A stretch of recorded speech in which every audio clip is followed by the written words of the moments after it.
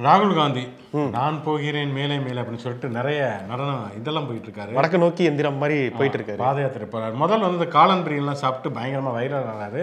இப்போ என்ன திடீர்னு ஓடுறாரு பாத்தீங்களா? ஒரு அது ஏன்னா சாப்பிட்டு அவருக்கு வந்து தொப்பை வச்சிருச்சு. அதனால வந்து அதை தெரியாம இருக்கிறதுக்காக சமாளிக்கிறாரு. ஓடுறது, குதிக்கிறது.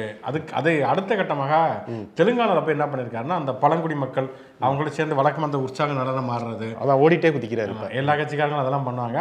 அதுக்குடைய அடுத்த கட்டமாக வந்து சாட்டையை வாங்கிட்டு அவருக்கு அவரே அடிச்சுக்கிட்டாரு.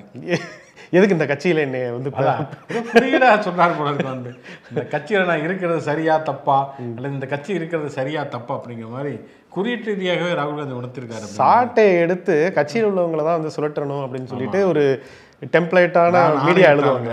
ஆமா, ஆனா இவர் வந்து தன்னைத்தானே அடிச்சுக்கிறதுக்கு வந்து நொந்து நூடுல்ஸ் ஆயிருக்காருன்னு நினைக்கிறேன். தலைவராகவும் இருக்காரு, தொண்டராகவும் இருக்காருங்கிறதுனால தலைவர் தொண்டருக்கு வந்து சாட்டை எடுத்து அடித்திருக்கிறார். 57வது நாள் வந்து பயணம் தாண்டி போயிட்டு இருக்கு.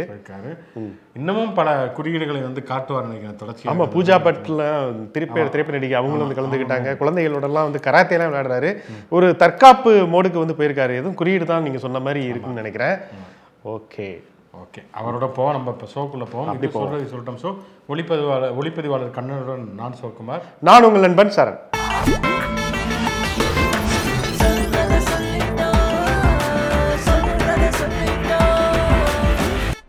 RSS பேரணி அக்டோபர் 2ஆம் தேதி காந்தி ஜெயந்தி அன்றைக்கு நடைபெறுவதாக இருந்தது. அப்போ வந்து தமிழ்நாடு அரசு அதுக்கு வந்து அனுமதி மறுத்தது. ஏன்னா வந்து விடுதலை சிறுத்தைகள் மற்றும் திராவிடர் கழகம் மாதிரியான அமைப்புகள்லாம் அந்த மனிதநேய நல்லிணக்க சங்கிலி அதை வந்து நடத்த போகிறோம் அப்படிங்கிறமே இருதரப்புக்கும் இடையில மோதல் ஏற்படும் அப்படின்னு சொல்லிட்டு அதை அனுமதி மறுத்தாங்க. ரெண்டுக்குமே அனுமதி மறுத்துட்டாங்க. ஆமாம், ரெண்டுக்குமே அனுமதி மறுத்துட்டாங்க. இதுவே வந்து ஒரு பிளான் தான் அப்படிங்கிற மாதிரி ஸ்கெட்ச் போட்டு தூக்கிட்டாங்கிற மாதிரி RSS காரங்களாம் குற்றம் சுமத்திக்கிட்டு இருந்தாங்க. இப்போ என்னன்னா வந்து அதுக்கப்புறமேல நவம்பர் 6ஆம் தேதி நடத்திக்கலாம் அப்படிங்கிற மாதிரி கோர்ட்டு சொல்லியிருந்தது. இப்போ வந்து அந்த ஏற்கனவே வந்து அந்த கோர்ட்டினுடைய ஆணையை மீறி விட்டாங்கன்னு சொல்லிட்டு கோர்ட்டு அவமதிப்பு வழக்கு போனது இல்லையா? அதில் வந்து என்ன சொல்லியிருக்காங்கன்னா, தமிழக அரசுடைய காவல்துறை இல்லை நாங்கள் எல்லா இடங்களிலுமே RSS உடைய பேரணியை அனுமதிக்க போகிறதில்ல, 3 இடங்கள் மட்டும்தான், கடலூர், பெரம்பலூர், கள்ளக்குறிச்சி, இந்த 3 இடங்களில் மட்டும்தான் நாங்கள் வந்து அனுமதி தரப்போகிறோம். மற்ற 23 இடங்களில் வந்து உள்ளரங்கில் அரங்கத்துக்குள்ள நாங்கள் நடத்திக்கலாம், மற்றபடி வெளியில் ஊர்வலம் போகக்கூடாது அப்படிங்கிற மாதிரி சொல்லியிருக்காங்க. அந்த 3 இடத்துல ஆனால் RSS காரங்க வந்து மொத்தமே 3 பேர் தான் இருக்காங்க. ஆமாம், அந்த இடத்துல இல்லை அப்படிங்கிறதுனால ரவுண்டு கட்டி பாத்தி கட்டி பாஞ்சாலும் பாஞ்சிருவாங்க. நீங்கள் அந்த 3 இடத்துல அனுமதி கொடுத்துருக்கீங்க, ஆளுங்க தானே நாங்கள் ஊர்வலம் போவோம், இல்லை நாங்கள் 4 பேர் நடந்தானே போவோம் அப்படின்னு சொல்லி நடந்தா ஊர்வலங்க மாதிரி தானே ஆயிடுச்சு. எதுக்குன்னா இந்த வடக்குல எல்லாம் இந்த மாதிரியான ஊர்வலங்கள்லாம் நடந்து காஞ்ச மாடு கம்பள விழுந்த கதை நீங்க அப்பதான் சொல்ற மாதிரி அது வந்து வேற மாதிரியான சம்பவங்களா மாறிடும். அதனாலதான் வந்து தமிழக காவல்துறை இந்த விஷயத்துல ரொம்ப ஒரு கெடுபிடியாக இருந்து ஒன்றுக்கும் அங்கே வந்து கூட்டமே இல்லாத இடத்துல வந்து அனுமதி கொடுத்துருக்காங்க. இப்போ வரைக்குமே அது வந்து RSSல ஒரே புகைச்சலை தான் கிளப்பிட்டு இருக்கு. ஏன்னா ஜெயலலிதா காலகட்டத்திலுமே கூட RSSனுடைய பேரணிகளுக்கு பெரிய அனுமதி கொடுத்ததில்லை. போன எடப்பாடி பழனிசாமி ஆட்சி காலகட்டத்தில் மட்டும்தான் அந்த அனுமதி கொடுத்தாங்க அப்படிங்கிறத பார்க்குறோம். என்னன்னா எல்லா இயக்கங்கள், எல்லா கட்சிகள் ஊர்வலங்கள் நடத்துவதற்கோ கூட்டங்கள் நடத்துவதற்கோ அரசியல் சட்டப்படி உரிமை இருக்கிறது. ஆனால் RSSனுடைய ஊர்வலத்தை பொறுத்த வரைக்கும் அவங்க அந்த துப்பாக்கி ஏந்திட்டு போகிறது, கத்தி ஏந்திட்டு போகிறது, அப்புறம் வன்முறையை தூண்டுகிற மாதிரியான முழக்கங்களை இடுவது, இந்த மாதிரியான விஷயங்கள் தான் ஒரு பெரிய சர்ச்சைக்குள்ளாவது அப்படிங்கிறத பார்க்கலாம். இப்போ பொதுவாகவே வந்து இந்த விநாயகர் சதுர்த்தி ஊர்வலம்லாம் வந்துச்சுன்னா கரெக்டாக அந்த மசூதி பக்கம் தான் ஊர்வலம் போகிறேன்னு சொல்லிட்டு அதுக்கு ஒரு உண்ணாவிரதம் ஆர்ப்பாட்டம்லாம் இருப்பாங்க. ட்ரிப்ளிகன் ஐஸ் ஹவுஸ் பகுதியில் இருந்து பல இடங்களில். ஆனால் அதே மசூதி இருக்கக்கூடிய ஏரியாக்களில் நிறைய அந்த காளியம்மன் கோயில் திருவிழா, தேர், ஊர்வலம், சாமி இதெல்லாம் போக எந்த பிரச்சனையுமே இருக்காது. அவங்க பாட்டுக்கு போவோம். சொல்லப்போனால் முஸ்லீம்களே கூட அங்கே தண்ணிலாம் கொடுத்துட்டு அந்த மாதிரியான விஷயங்கள்லாம் நடக்கிறதெல்லாம் பார்த்துக்கோங்க, பழனி பாத யாத்திரை போகிறப்பெல்லாம். ஆனால் என்னென்னா வன்முறையை தூண்டு மாதிரி கோஷமிடுவது, கலவரத்துக்கு தூண்டுவது, இந்த மாதிரியான விஷயங்கள் தான் அந்த பகுதியில் போகக்கூடாதுங்க மாதிரியான தடைகள் இருக்கும். கிட்டத்தட்ட அதே காரணங்கள் தான் RSS ஊர்வலங்களுக்கும் சொல்லப்படுகிறது. அது வந்து ஒரு பக்கம் மறுக்கப்படுகிறது. அப்படின்னா இன்னொரு பக்கம் வந்து இந்த RSSஐ எதிர்ப்பதில் வந்து ரொம்ப தீவிரமாக வந்து திருமாவளவன் தான் இருக்கார் அப்படிங்கிற ஒரு விஷயத்தை பார்க்குறோம். ஏன்னா போன முறை பேரணி எப்பொழுதே வந்து அதுக்கான மனித சங்கிலி அப்படிங்கிற ஒரு விஷயத்தை அவர் முன்னெடுத்தார். இந்த முறை என்னன்னா வந்து நவம்பர் 6ஆம் தேதி, அதாவது RSS ஊர்வலத்துக்கு அனுமதி கொடுக்கப்பட்டிருக்கக்கூடிய அந்த நவம்பர் 6ஆம் தேதி தமிழ்நாடு முழுவதுக்கும் வந்து லட்சக்கணக்கான புத்தகம், ஒரு புத்தகத்தை மனு தர்மம், அது வந்து பெண்களுக்கும் சூத்திரர்களுக்கும் என்ன சொல்கிறது அப்படிங்கிற ஒரு புத்தகத்தை வந்து லட்சக்கணக்கில் அச்சடித்து விநியோகிக்க போகிறோம். ஏன்னா மனுஸ்மிருதி அப்படிங்கிறத இவங்க வந்து தொடர்ச்சியாக காப்பாற்றி கொண்டிருக்கிறார்கள். மனுஸ்மிருதி என்ன சொல்லுகிறதோ அதைத்தான் வந்து RSSமே சொல்லுகிறது அப்படிங்கிறது திருமாவளவன் தரப்பு வாதம். இப்போ இவங்க என்ன பண்ண போறாங்க, எதிர்வினை இவங்க என்ன ஆற்ற போறாங்க அப்படிங்கிறத நம்ம வந்து வெயிட் பண்ணி பார்க்கணும். இது நடுவில் வந்து அண்ணாமலை வந்து பிரஸ் மீட் எல்லாம் இப்போ வந்து சாஃப்ட் மோட்ல மாறிட்டாரு பார்த்தீங்களா? பத்திரிகையாளர்கள்லாம் பார்த்துட்டு வந்து சாப்பிட்டீங்களா, பொறுமையா இருங்க, இன்னும் ஒன்றும் பிரச்சனை இல்லை, போய் சாப்பிடுங்க அப்படின்னு சொல்லிட்டு கன்னத்தெல்லாம் தட்டி கொடுத்து தான் வந்து ரொம்ப ஃப்ரெண்ட்லி அப்படின்னு காமிக்கிறாரு. இப்போ இந்த விஷயத்தையும் அதில் வந்து முடிச்சு போட வேண்டியிருக்கு. அப்போ வந்து சிங்கமுக குரங்கா இருந்தவர் வந்து இவர் வந்து மங்கோலியா குரங்கா அந்த மாதிரி சிங்கவால் குரங்கு சிங்கவால் குரங்காக இருந்தவர் வந்து ஒரு சாதாரண ஒரு மங்கோலியா குரங்காக மாறி இருப்பாருக்கு. சாப்பிட்டாக வந்து வாழைப்பழம்லாம் சாப்பிட்டுருப்பாரு அப்படிங்கிற மாதிரி நினைக்கிறேன் வந்து. ஓகே, அதனால வந்து இப்போ ஒரு பக்கம் வந்து திருமாவளவனுடைய பேரணி, இன்னொரு பக்கம் RSS ஊர்வலம் அப்படிங்கிறது வந்து ஒரு பரபரப்பை கிளப்பி இருக்கிறது அப்படின்னு சொல்லலாம். பார்ப்போம் இந்த தரப்பு அதுக்கு என்ன ரியாக்ட் பண்ண போகிறாங்க, நீதிமன்றம் வந்து அது என்ன பண்ண போகுது, நீதிமன்றத்தில் வழக்கு இருக்குதுங்கிறப்ப அவங்க என்ன சொல்ல போகிறாங்கிறது, காவல்துறை என்ன சொல்ல போகுது. ஏன்னா 24 இடங்கள் நாங்கள் வந்து ஸ்ட்ரிக்டாக அலோவ் பண்ண மாட்டோம்னு வேற சொல்லியிருக்காங்களா. ஸோ வந்து முடிவுக்காக வெயிட் பண்ணுவோம். இப்படி ஒரு பக்கம் RSS வெர்சஸ் திருமாவளவன் அப்படிங்கிற மாதிரியான மோதல்கள் இருக்கக்கூடிய ஒரு சூழலில் இன்னொரு பக்கம் பார்த்தா பிஜேபியில் சமீபத்தில் வந்து சேர்ந்த திருச்சி சிவாவுடைய மகன் சூர்யா சிவா. ஆமாம். இப்போ வந்து அவர் வந்து பாஜகவுடைய ஓபிசி பிரிவு செயலாளராக இருக்கார். அவர் மேலே வந்து ஒரு கம்ப்ளைண்ட் கொடுத்துருக்கிறவங்க வந்து திருச்சி மாவட்டம் எடமலைப்பட்டி புதூரை சேர்ந்த ஆர்த்தி அப்படிங்கிறவங்க. ஏன்னா அவங்களுக்கு சொந்தமாக ஒரு மாண்டிசரி ஸ்கூல் இருந்திருக்கு. அந்த ஸ்கூலை வந்து திருச்சி சிவா, அதாவது சூரிய சிவாட்ட வந்து கொடுத்துருக்காங்க. கொஞ்ச நாள் நீங்கள் வந்து பார்த்துக்குங்க, அந்த லைசன்ஸ் புதுப்பிக்க வரைக்கும் எங்களுக்கு கொஞ்சம் பணமுடை இருக்குது, நீங்கள் வந்து பார்த்துக்குங்க அப்படின்னு சொல்லி கொடுத்துருக்காங்க. அந்த காலகட்டம்லாம் முடிஞ்ச பிறகு நீங்கள் எங்கள் எதாவது கொடுங்க எங்களுடைய மாண்டிசரி ஸ்கூல் அப்படின்னு கேட்டிருக்காங்க. அதெல்லாம் முடியாது அப்படின்னு சொல்லிட்டு அந்த ஒப்பந்த தேதியும் தாண்டி பணத்தையும் கொடுக்கல, அந்த இடத்தையும் கொடுக்காம கொலை மிரட்டல் வேற எடுத்திருக்காரு. அதனால வந்து திருச்சி மாநகர காவல் ஆணையத்தை போய் புகார் கொடுத்துருக்காங்க அந்த ஆர்த்தி. நான் வந்து பாஜகவில் பெரும்புள்ளி, என்னையெல்லாம் ஒன்றுமே செய்ய முடியாது, இடம் கிடையாது, ஒன்றும் கிடையாது, பணமும் கிடையாது, போ அப்படின்னு சொல்லிட்டு நான் பவர்ஃபுல்லான ஆசாமி அப்படின்னு சொல்லி மிரட்டியிருக்காராம். ஸோ இப்போ வந்து இந்த புகார் சம்மந்தப்பட்ட காவல்துறை வந்து இப்போ வந்து அவர் மேலே நடவடிக்கை எடுக்கிறதுக்காக விசாரிச்சுட்டு இருக்காங்க. எந்த நேரத்திலும் கைது செய்து சிறையில் அடைக்க. அவர் என்ன பொறுப்பில் இருக்கார் பாஜகவில் வந்து ஓபிசி அணி மாநில செயலாளராக இருக்காரு. உண்மையிலேயே வந்து இப்படியான ஒரு பெரிய பதவிக்கு பொருத்தமானவர் தான். ஏன்னா பிஜேபிக்குள்ளே வரணும்னா ஏதாவது கொலை மிரட்டல், கஞ்சா கேஸு அந்த மாதிரியான இருக்கணும். அப்படிங்கிறப்ப வந்து ஏற்கனவே ஒரு கேஸ் பஸ்ஸையே கடத்திட்டு போனார் அப்படிங்கிற மாதிரியான கேஸ் வந்து என்ன சொல்லுவாங்கன்னா, பஸ்ஸை கடத்தல, அந்த பஸ் வந்து இவருக்கு அந்த நிறுவனம் வந்து தனக்கான நியாயம் செய்யாதனால அதை போய் வச்சு மிரட்டினாரு, அவங்கள வந்து பயமுறுத்தினாரு அப்படின்னு வந்து அவங்க தரப்பு வந்து சொல்றாங்க. அதே மாதிரி அவங்க தரப்பு இன்னொன்று சொல்லுவாங்க, அது மாண்டிசோரி ஸ்கூல் வந்து சரியா ஆனாவன சொல்லி தரல, ஏ ஃபார் அர்ஜுன் சொல்லி தராம ஏ ஃபார் ஆப்பிள் சொல்லிட்டாங்க, அதனாலதான் அந்த பணத்தை திருப்பி தரல அப்படின்னு கூட அவங்க சொல்லலாம். அவங்க என்னன்னு சொல்லலாம் தானே.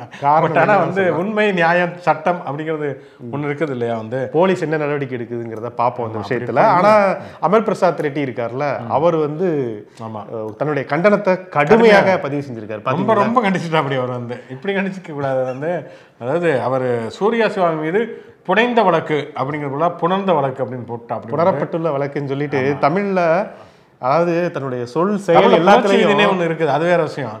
ஆனா வந்து இவர் வந்து இப்படியே ஒரு ஞாபகத்திலே இருக்காரு அப்படிங்கிறது ரொம்ப ஆச்சரியமான விஷயமா இருக்கு. கேடி ராவனுடைய நெருங்கிய நண்பர், அவர் முன்னாள் நெருங்கிய நண்பர். அதனால வந்து அந்த சிந்தனை அவருக்கு சிந்தனை எந்த இருக்கு, மகாச்சந்திரன் விதிச்சிருக்கும் போல இருக்கு. வந்து இப்பதான் தமிழை காப்பாற்றணும் இவங்க ஆர்ப்பாட்டம்லாம் நடத்துனாங்க. முதல்ல இவங்ககிட்ட வந்து தமிழை வந்து புணராமல் காப்பாற்ற வேண்டிய ஒரு அவசியம் இருக்குது அப்படின்னு தான் சொல்ல முடியும்.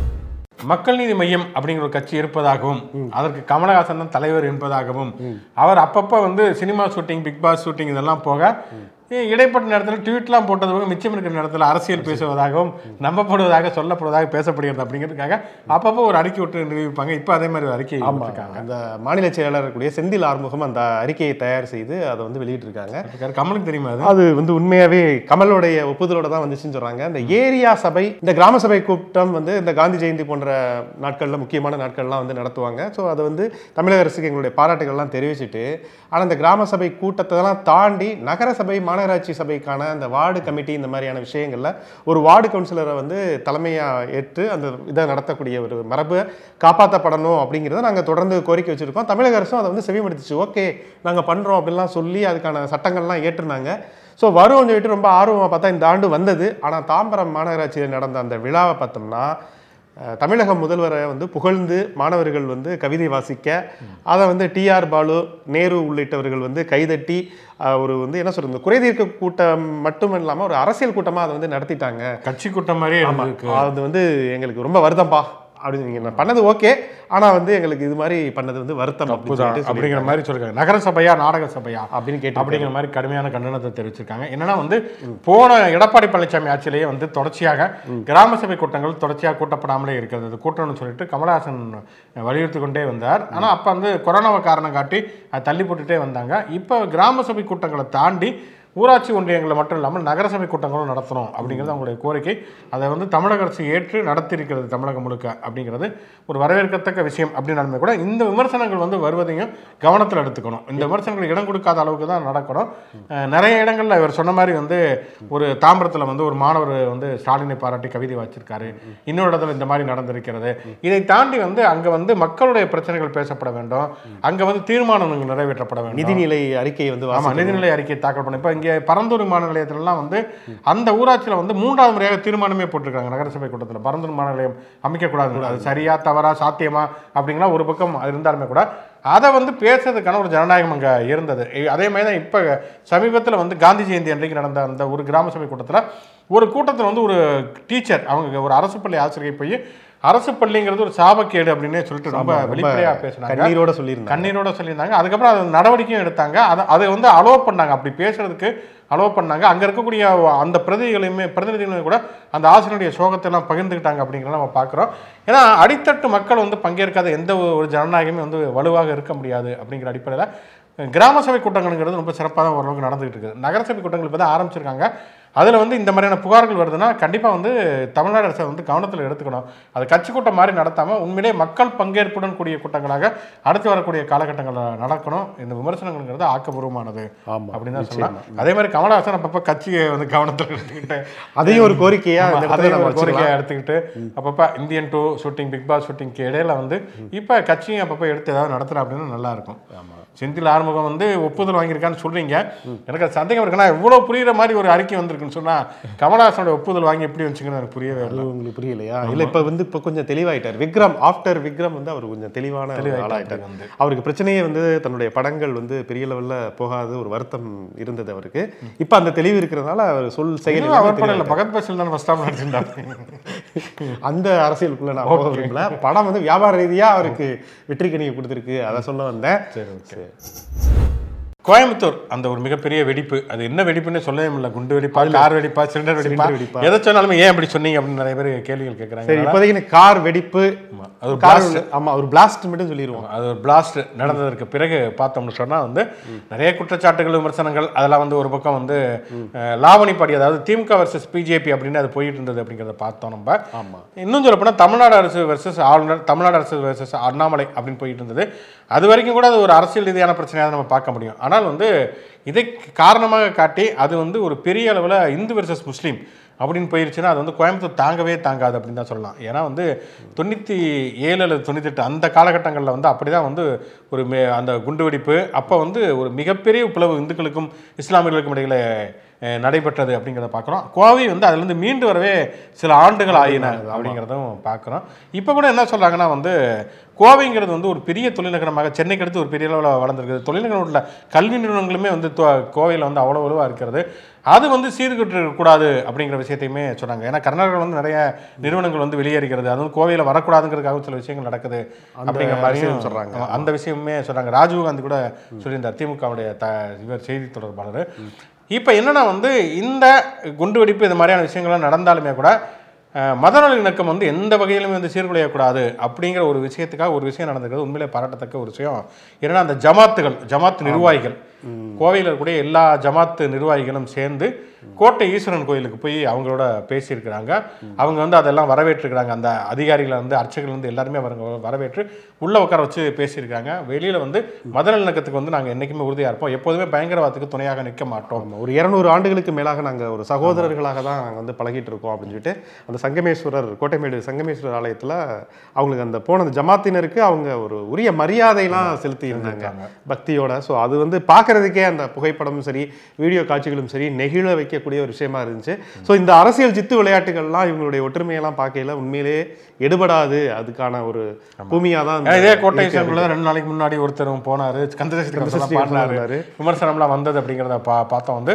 ஆனால் இவங்க வந்து போயிருக்காங்க. ஜமாத் நிர்வாகிகளை பொறுத்த வரைக்கும் என்னன்னா, முதல்ல இந்த குண்டு வெடிப்பு அந்த வெடிப்பு நடந்ததுக்கு அப்புறம் நடந்த விசாரணையிலே அவங்க வந்து உறுதியாக வந்து சொன்னாங்க ஒரு விஷயம் வந்து என்னன்னா வந்து, இந்த இவர் முபீன்கிறவர் வந்து எங்களுடைய எந்த ஜமாத்திலுமே கிடையாது.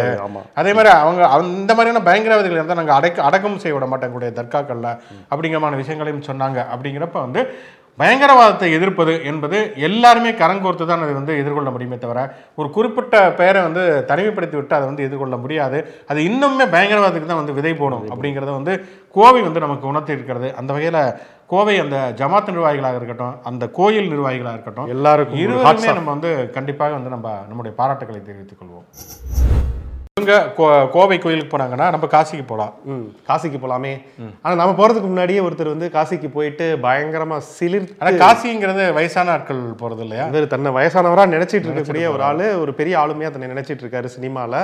அது எங்கள் அப்பா தான் வந்து ஒரு பழமொழி சொல்லும், இந்த கூறுகட்ட மாடு வந்து 7 கட்டு வைக்கிறது தின்னு. ஆமாம், அது மாதிரி வந்து எல்லா இடங்கள்லையும் இங்கே ஒன்று அங்கே ஒன்று எல்லா இடங்களையும் வாய் வைக்கக்கூடிய ஒருத்தராக தான் இருக்காரு நம்மளுடைய நடிகர் விஷால். அவர் இங்கே வந்து தேர்தல்னா ரொம்ப பிடிக்கும். அதாவது அப்பார்ட்மெண்ட் செக்யூரிட்டி தேர்தல் நடந்தாங்க அங்கே ஒரு ஆனால் வந்து என்ன சொல்லுவார், அந்த கட்டிடம் கட்டுறதுக்கு நிதி இல்லை அப்படின்னு சொல்லுவார். கட்டடம் கட்டுறதுக்கு நிதி இல்லை, கல்யாணம் கட்டுறதுக்கு நிதி இல்லை அப்படின்னு சொல்லிட்டு இருப்பார்ல. மாதிரி சொல்லிட்டு இருப்பார். இப்போ காசிக்கு போயிருக்காரு, அதான் விஷயமே. காசிக்கு போனதோட மட்டும் இல்லாமல் அங்கே போய் வந்து ஃபுல்லாக அந்த நகர வீதிகளில் அவர் நடந்த அந்த பக்திமயமாக இருந்த வீடியோக்கள்லாம் வந்து இன்ஸ்டா எல்லாம் போன்ற தளங்களில் வந்து வெளியிட்டு இருந்தார். பயங்கரமாக அப்போயே ஏதோ ஒன்று குறிப்பால் உணர்த்துற மாதிரியே ஒரு விஷயத்த பண்ணியிருக்காருன்னு பார்த்தா, மோடிக்கு நன்றி சொல்லி ஒரு ட்வீட் போட. ஏன்னா வாரணாசி தொகுதிக்கு அவர் தான் எம்பி. ஆமாம், மோடி எம்பிங்கிறனால காசி சிறப்பாக சூப்பராக இருந்துச்சு. நான் வந்து கோயில்கள்லாம் புதுப்பிச்சிருக்கீங்க அப்படிங்கிற மாதிரி சொல்லியிருக்காங்க. இது வந்து மோடிகிட்ட வந்து பாராட்டு வாங்கணும், ஒரு அவரோட ஒரு இணக்கமாக வந்து பேசணும் அப்படிங்கிறதுக்காகவே அந்த ஒரு ட்விட்டை போட்டிருப்பார் போல். ஸோ அந்த கங்கை புனித நீரை போய் நான் தொட்டப்ப எனக்கே வந்து ஒரு மாதிரி ரொம்ப சந்தோஷமாக சிலிர்ப்பாக இருந்தது. ரொம்ப ஜில்லுன்னு இருந்ததா? இல்லை, பிணங்கள் ஏதாவது மிதந்து வராமல் இருந்ததே பெரிய விஷயமா தான் இருக்கும். ஸோ ஆக்சுவலி வந்து அதை பார்த்துட்டு ரொம்ப வந்து நான் சந்தோஷப்பட்டேன் அப்படின்னு சொல்லி அவருக்கு வந்து டேக் பண்ணேன். நரேந்திர மோடிக்கு டேக் பண்ணோடனே அவர் வந்து பயங்கரமா இதற்குத்தானே ஆசைப்பட்டாய் பாலகுமார் அப்படின்னு சொல்லிட்டு அவருமே ஒரு நன்றிக்கு நன்றி தெரிவிச்சிருக்காரு. நன்றி தான் நன்றி தெரிவிச்சிருக்காரு. ஆனாலும் என்னன்னா, ஒரு பிரதமர் வந்து நாட்டுக்கு எவ்வளோ முக்கியமான விஷயங்கள் பண்ண ஒரு கோயிலை புனரமைச்சாங்கிறதுக்கு பாராட்டு வாங்கிட்டு அதுக்காக சந்தோஷப்பட்டு இருக்கா. அப்படி சரி, ஓகே, அவருக்கு எல்லாத்துக்கும் அவங்களுக்கு தெரிஞ்ச விஷயத்த தானே ஒன்று செய்வாங்க. அப்படிங்கிறனால வந்து அவர் வந்து காசி. ஆனால் இவர் ஏன் அங்கிட்டு ரூட் எடுத்தாரு அப்படிங்கிறது தான். ஷூட்டிங் எதுவும் போனாரா இல்லை என்ன இதுன்னு தெரியல. துப்புரவாளன் 2 இல்லை லத்தின்னு ஒரு படம் இருக்குது, அதோடைய ஷூட்டிங் போயிருப்பாரு நினைக்கிறேன் வந்து. அதனால் வந்து காசி குறித்து ஒரு மிகப்பெரிய மகிழ்ச்சியை தெரிவித்து ஆசை வாங்கியிருக்கு. அப்படி ஆமாம். இந்த காசி அப்படின்னு சொல்கிறப்ப நமக்கு வந்து இன்னொன்று வந்து சாமியார்கள், அகோரிகள் அவங்க வந்து இல்லாமல் காசியே கிடையாது. எனக்கு தெரிஞ்சு வந்து அங்கே வந்து ஓட்டு போடுறதே அநேகமாக அகோரிகளாக தான் இருப்பாங்கன்னு நினைக்கிறேன். அவ்வளவு சாதுக்கள், அவ்வளவு அகடாக்கள் நிறைந்த ஒரு பூமி. பேர் தான் அவங்களுக்கு சாதுக்கள். அவங்க பல விஷயங்கள் பண்ணுவாங்கன்னு வச்சுக்கோங்க. அது சேதுக்களாகவே இருப்பாங்க. ஆமாம், அவங்க பல விஷயங்கள் பண்ணுவாங்க. சேது நான் கடவுள்லாம் பார்க்குறப்ப நமக்கு அதுதான் தோணுகிறது வந்து. அப்படி வந்து மகாராஷ்டிரா அப்படியே அந்த பக்கம் போனோம்னா, மகாராஷ்டிரா போனோம்னா அங்கே வந்து ஒரு இந்துத்துவ ஆக்டிவிஸ்ட் வலதுசாரி தலைவர் சம்பாஜி பிடே அப்படின்னு இருக்கா. அப்படி வந்து அவர் என்ன பண்ணியிருக்காருன்னு மகாராஷ்டிரா முதல்வர் ஏக்நாத் சிண்டேவை போய் பார்த்துருக்கா. அப்படி பார்த்துட்டு நாட்டுக்கான பல நல்ல விஷயங்களை பேசியிருப்பா அப்படின்னு நினைக்கிறேன் வந்து. சரி, அதை பேசிட்டு வெளியில் வரப்போ பத்திரிகையாளர்கள் பேட்டி எடுக்க போயிருக்காங்க. அதில் ஒரு பொண்ணு ஒருத்தங்க என்னன்னா பொட்டுக்கிட்டுலாம் வைக்காமல் போயிருக்காங்க. இந்துவோ முஸ்லீமோ கிறிஸ்டினோ யாரோ ஒருத்தங்க அவங்களுக்கு பொட்டு வைக்கிறது கூட ஒரு நவநாகரிகம் கிடையாதுன்னு கூட நினச்சி போயிருக்கலாம் வந்து. அவங்க உடனே பயங்கரமாக கடுப்பாயிட்டார். இந்த மாதிரி இவர் சொல்லலை, கவுண்டமணி தலைவரிசி வந்து தான் பெட்ரோமக்ஸ் கிடையாது அப்படிங்கிற மாதிரி பொட்டு வைக்காமல் வந்தவங்களுக்கெல்லாம் பேட்டி கொடுக்க முடியாது அப்படின்னு சொல்லிட்டு சட்டுன்னு கவு போட்டு போயிருக்கிறார். அப்படி வந்து இதெல்லாம் என்ன கணக்கில் சேர்க்கறதுன்னு அதுக்கு அவருக்கு சொன்ன விளக்கம் தான் வந்து பயங்கர ஒரு இதாக இருந்தது. ஒரு தேவியோடைய அம்சம், பாரத மாதாவுடைய அம்சம், பாரத மாதாவே பொட்டு தாங்க வச்சுருந்தாங்க அப்படின்னு சொல்லிட்டு இவரங்க போய் பார்த்தா அப்படின்னு தெரியல வந்து. அவங்க இப்படி நீங்கள் பாட்டுக்கு பொட்டு வைக்காமல் வந்திருக்கீங்களே நீங்கள் வந்து அப்படிங்கிற மாதிரி கோவப்பட்டு பேசியிருக்காரு. அப்படி பார்த்தோன்னா எந்த ப்ரெஸ் மீட்டும் யாருமே இந்த பத்திரிகையாளுமே எனக்கு ஒரு விஷயம் பிடிக்கலன்னா அவர் வந்து இப்போ இவர் வந்து கருப்பாக இருக்காருங்க நான் பேச மாட்டேன், இவர் வந்து சிகப்பு சட்டை போட்டிருக்காருங்க நான் பேச மாட்டேன், இவர் கண்ணாடி போட்டிருக்காருங்க நான் பேச மாட்டேன் அப்படின்னு சொல்லிட்டு ஆளாளுக்கு சொல்லிட்டு போனாங்கன்னா எப்படி ஒரு பத்திரிகையாளர் அங்கே போக முடியும் என்னன்னே தெரியல. அதுவும் பத்திரிகையாளர்களுக்கும் வலதுசாரிகளுக்கும் இடையில ஒரு பெரிய இது இருக்கும் போல இருக்கு. குரங்குங்கிறாங்க, ஏன் வந்து நீங்கள் பொட்டு வைக்கலைங்கிறாங்க, அதுக்கப்புறமேல வந்து ஆன்டி இந்தியனுங்கிறாங்க, அங்கில் இந்தியனுங்கிறாங்கன்ட்டுன்னு ஒரே பல பஞ்சாயத்துகளை தான் கண்டம்டு அப்படி மீடியாவாக தான் போயிட்டு இருக்கு. குஜராத் தேர்தல் டிசம்பர் 1 மற்றும் 5 2 நாட்களில் 2 கட்டங்களாக நடைபெறுகிறது. அப்போ தான் வசதியாக இருக்கும். இப்போ பிரதமர்லேருந்து எல்லாமே பிரச்சாரம் பண்ணுறதுக்கும் டக்குன்னு ஒரு சுற்று பயணம் போனால் போதும். 8ஆம் தேதியே சுட சுட ரிசல்ட் வேறு அனௌன்ஸ் பண்ண போகிறாங்கன்னு. வந்து இங்கே வந்து 180 தொகுதிகள் தான். இங்கே 234 தொகுதிக்கு ஒரே கட்டமாக தான் இங்கே தேர்தல் நடந்தது. அங்கே 2 கட்டம். ஆனால் ஒரு வகையில் அது பரவாயில்ல. ஏன்னா மேற்கு வங்காளத்தில் 5 கட்டம் 6 கட்டம்லாம் நடத்துனாங்க. கட்டமாக நடத்திட்டு கட்டம் வரைக்கும் கட்டம் தெரியலன்னு சொல்லிட்டு இப்போ வந்து 2 கட்டமாக தேர்தல் நடத்த போகிறாங்க. வந்து அதேமாதிரி கடுமையான போட்டியை வந்து பிஜேபிக்கும் ஆம் ஆத்மிக்கும் தான் இருக்கும் அப்படிங்கிற மாதிரி தோணுது. காங்கிரஸ் அது பாட்டுக்கு செத்தப்பம் பட்டது படுத்து கிடக்குது. அரவிந்த் கெஜ்ரிவால் தான் வந்து எதையாவது ஒன்று உருட்டி ரூபாய் நோட்டில் லட்சியம் படத்தை போடுறேன், நான் வந்து சிலேட்டில் வந்து இவர் படத்தை போடுறேன், எதையாவது ஒன்று சொல்லி உருட்டிக்கிட்டே இருக்கா. அப்படி அவர் தான் கடுமையான ஒரு டஃப் கொடுப்பாரு எதிர்பார்க்கலாம். பாஜக இலவசம் அது இதெல்லாம் இருக்கிறனால அப்படியான ஒரு விஷயம் இருக்கிறதுக்கான வாய்ப்புகள் இருக்குது. ஓகே, என்டர்டைன்மெண்ட் காத்திருக்கு, கண்டிப்பாக காத்திருக்குது. இங்கே என்டர்டைன்மெண்ட் நிறைய நடக்குது தமிழ்நாட்டிலையுமே. அந்த மழையே நின்றுச்சு, ஆனாலுமே வந்து அந்த பிரச்சனைகள் ஓயவில்லை. இந்த முறை வந்து மழைநீர் நிறைய தேங்காமல் சென்னை மாநகராட்சி வந்து நிறைய நடவடிக்கை எடுத்திருக்காங்க அப்படின்னு சொல்லிட்டு பெருமளவுக்கு ஓரளவுக்கு பாராட்டுகள் வந்து குவிச்சிருக்கிறது. வந்து முற்றிலுமா சரியாகல, நான் 30% 40% அதிருப்திகள் இருந்தாலுமே கூட, குறிப்பாக வட சென்னையில் இருந்தாலுமே கூட கிட்டத்தட்ட ஒரு 70% வரைக்குமே ஓரளவுக்கு திருப்தி வந்து சோசியல் மீடியா வந்து எல்லாமே வந்திருக்கிறது. அப்படிங்கும்போது எடப்பாடி பழனிசாமி இப்போ என்ன சொல்லியிருக்கா அப்படின்னா, இதுக்கு காரணம் யார்? நாங்கள் தான் 10 வருஷமா வந்து நாங்கள் செஞ்சதுனால தான் அதோடைய பலனை இப்போ அனுபவிக்கிறாங்க அப்படின்னு இருக்கா. அப்படி எது இங்கே வந்து நார்த் மெட்ராஸ்லாம் வந்து வியாசர்பாடியிலலாம் தண்ணி தேங்கி நிற்கிறதுக்கு காரணம் 10 வருஷமா இவங்க தான். ஆமாம், அவங்க தான் வந்து அதனால இது பண்ணிட்டு இருக்காங்கன்னு. ஏன்னா 2 நாளைக்கு முன்னாடி தான் இவர் யார் சிவி சண்முகமா ஆர்பி உதயகுமார் அவர் சொன்னார் வந்து ஒன்றுமே நடக்கலைங்க, அமைச்சர்கள் தான் ஓடுறாங்க, நான் தண்ணி ஓடவே இல்லை அப்படிங்கிற மாதிரி சொன்னார். இப்போ பார்த்தா வந்து எடப்பாடி பழனிசாமி எப்போ பார்த்தா எங்களையே குறை சொல்லிட்டே இருக்கீங்க, இதெல்லாம் ரொம்ப தவறுங்க. ஆனால் இதில் ஒரு வேடிக்கையான விஷயம் என்னென்னா, எங்கேயாவது ஊடகங்களோ இல்லை அவருடைய நெருங்கிய வட்டாரங்களோ இந்த மழை வெள்ளத்தில் அவர் போய் மேற்பார்வையிட்டதை பார்க்க முடிந்ததா? எங்கேயுமே அவர் போகல. அது வெறுமே சுப்பிரமணியனுமே சேகர் பாபு பேசியிருக்காரு. இந்த 3 நாட்களை எங்கேயுமே எடப்பாடி பழனிசாமி போய் பார்வையிடவே இல்லையே அப்படின்னு கேட்டிருக்காங்க. மனசாட்சி உறுத்தும் இல்லையா? அதனால போல இல்லை, ஊரில் எப்படி இருக்கலாம், 10 வருஷமா தான் நம்ம அவ்வளோ உழைச்சிட்டோமே, இந்த ஒரு 3 நாள் ரெஸ்ட் டயர்டாயிருப்பார் போல அப்படிங்கிற மாதிரி கூட நினச்சிருக்கலாம். தூத்துக்குடி துப்பாக்கி சூடி நம்ம டிவி பார்த்து பேப்பர் படிச்சு தானே தெரிஞ்சுக்கிட்டோம். மழை வெள்ளம்னா அதே அங்கேயே பார்த்துட்டா தெரிஞ்சிட போகுது. டேமுக்கு காய்ச்சல் அடிக்கிறது அப்படின்னு சொல்லுவாங்க. அதனால இருக்கிற எல்லா டேமுக்கும் காய்ச்சல் நீச்சல் வந்துட போகுது அப்படின்னு சொல்லிட்டு, ஏன்னா ஏற்கனவே எல்லா டேமும் நிரம்பி வழியுது சென்னையை சுற்றி. ஸோ அதனால பயத்திலேயே கூட அவர் வந்து சிலுவம்பாளையத்திலேயே வந்து உட்கார்ந்துருக்கலாம். நல்ல மனுஷன் அங்கேயே இருக்கட்டும். நிகழ்ச்சியின் கடைசி செக்மெண்ட் தேதி சொல்லும் செய்தி.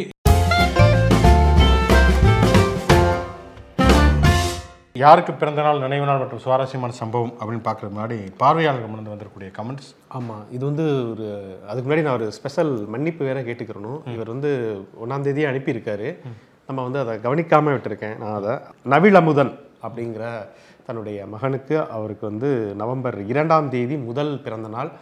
ஸோ அந்த செல்ல சுட்டிக்கு தாமதமான பிறந்தநாள் வாழ்த்துக்களை வந்து நம்ம வந்து சொல்லிக்குவோம். அவருடைய அப்பா பாஸ்கரன் பாலசுப்ரமணியன் சார் மன்னிச்சு அப்படிங்கிறத கேட்டுக்கிறோம். இனிமேல் வந்து தொடர்ந்து நம்ம கரெக்டாக அப்டேட் பண்ணிடுவோம். அதே போல் நிறையா இல்லை, குறைந்த பேருக்கு வந்து செலிபிரிட்டிஸுடைய பிறந்தநாளும் இன்றைக்கி இருக்குது. ரொம்ப கம்மியாகவே இருக்கிறது. ஒருத்தர் பார்த்தோம்னா ஏகே செட்டியார் தான் வந்து காந்தியை பற்றி முதல் ஆவணப்படத்தை வந்து எடுத்தவர். அது மட்டும் இல்லாமல் தமிழில் பயண இலக்கியத்துடைய முன்னோடி அப்படின்னு சொல்லலாம். காந்தியை பற்றி ஆவணப்படம் எடுக்கணுங்கிறதுக்காக தென்னாப்பிரிக்காவெல்லாம் போய் அங்கே இருக்கக்கூடிய தரவுகள்லாம் சேகரித்து வந்தார். தொடர்ச்சியாக பயண இலக்கியமும் தொடர்ச்சியாக எழுதினார். அவர் எழுதின புத்தகம் தான் உலகம் சுற்றும் தமிழன் அப்படிங்கிற ஒரு புத்தகம். அது இன்ஸ்பயர் ஆகி தான் உலகம் சுற்றும் வாலிபால் வச்சிருப்பாங்க போல வந்து. ஏகே செட்டியார் மிக முக்கியமான ஒரு பயண இலக்கியத்துடைய முன்னோடி. அதுக்கப்புறம் பார்த்தா அமர்த்தியாசன், ஒரு பொருளாதார மேதை, நோபல் பரிசு வாங்கிய இந்தியாவுடைய பொருளாதார மேதை. என்னன்னா வெறும் பொருளாதாரம் அப்படிங்கிறது வெறுமனே வளர்ச்சி அல்லது பணம் சம்பாதிக்கிறத தாண்டி எல்லாருக்கும் அது போய் சேரணும் அப்படிங்கிற விஷயத்த வந்து தொடர்ச்சியாக வலியுறுத்தக்கூடியவராக அமர்த்தியாசன் இருக்கிறாங்க. மிக முக்கியமான ஒரு விஷயம். அனைவருக்குமான ஒரு பணம், பொருளாதாரம் வந்து கடைசியில் இருக்கக்கூடிய குடிமகனுக்கும் போய் சேரணுங்கிறதுக்கு தன்னுடைய நிறைய திட்டங்களை வேற அரசுக்கு பரிந்துரை செய்த ஒரு மிகப்பெரிய ஒரு நிபுணர். ஸோ அவருக்கு நம்மளுடைய பிறந்தநாள் வாழ்த்துக்கள் சொல்லிக்குவோம். அதே போல் ஒரு பழம்பெரும் பாடகி ஜிக்கி, இவங்களுடைய ஒரு குரலில் ஒரு வசீகரம் இருக்கும். தமிழ் சினிமாவுடைய ஆரம்பகால திரை இசை பாடல்களில் ஜிக்கியோட இடம் வந்து நிரப்பப்படாத ஒரு இடம் அப்படின்னு சொல்லலாம். இளையராஜா வரைக்குமே வந்து நிறையா பாடல்கள் அவங்க பாடியிருக்காங்க. உங்களுக்கு ஏதாவது ஒரு பாட்டை சொல்லலாமா? ஆமாம், நிறைய பாட்டு சொல்லலாம். அந்த பீரியட் வந்து எனக்கு வந்து செந்தமிழ் பாட்டு படத்தில் வண்ண வண்ண சொல்ல எடுத்து இங்கு வந்தது செந்தமிழ் பாட்டு, அந்த பாட்டு வந்து ரொம்ப பிடித்தது. பழைய பாடல்கள் நிறையா பாடியிருக்காங்க. மயக்கும் மாலை பொழுதே வா வா மயக்கும் மாலை பொழுதே நீ போ அந்த பாட்டு உண்மையிலே ரொம்ப பிரமாதம் பாட்டு. அதே போல மானை தேடி மச்சான் வர போறான் அப்படின்னு நிறைய பாட்டு, துல்லாத மனமும் துள்ளுதே அப்படின்னு சொல்லிட்டு எக்கச்சக்கமான பாடல்கள் பாடி இருக்கிறார்கள். ஜிக்கிக்கும் நம்முடைய பிறந்தநாள் வாழ்த்துக்கள். ஜிக்கி வந்து நினைவுகூரப்பட வேண்டிய தமிழ் சினிமாவுடைய மிக முக்கியமான ஒரு பாடகி. யாரோ அப்படின்னு பாடிட்டு அந்த பாடோட சேர்ந்து பாடினாங்கல்ல. ஓகே, உங்களுக்கு ஜிக்கியோடைய பாடல்கள் என்னென்ன பாடல்கள் பிடிக்கும் அப்படிங்கிறத வந்து கமெண்ட் செக்ஷனில் வந்து சொல்லுங்கள், நாங்கள் தெரிஞ்சுக்கிறோம். ஸோ இந்த ஷோ வந்து லைக் பண்ணுங்கள், கமெண்ட் பண்ணுங்கள், மறக்காமல் ஷேர் பண்ணுங்கள். டைம் பாஸ் ஆன்லைன் யூடியூப் சேனலில் இருக்குது, அதை உங்களுடைய நண்பர்களுக்கும் சொல்லுங்கள். நாளை சந்திப்போம். நன்றி.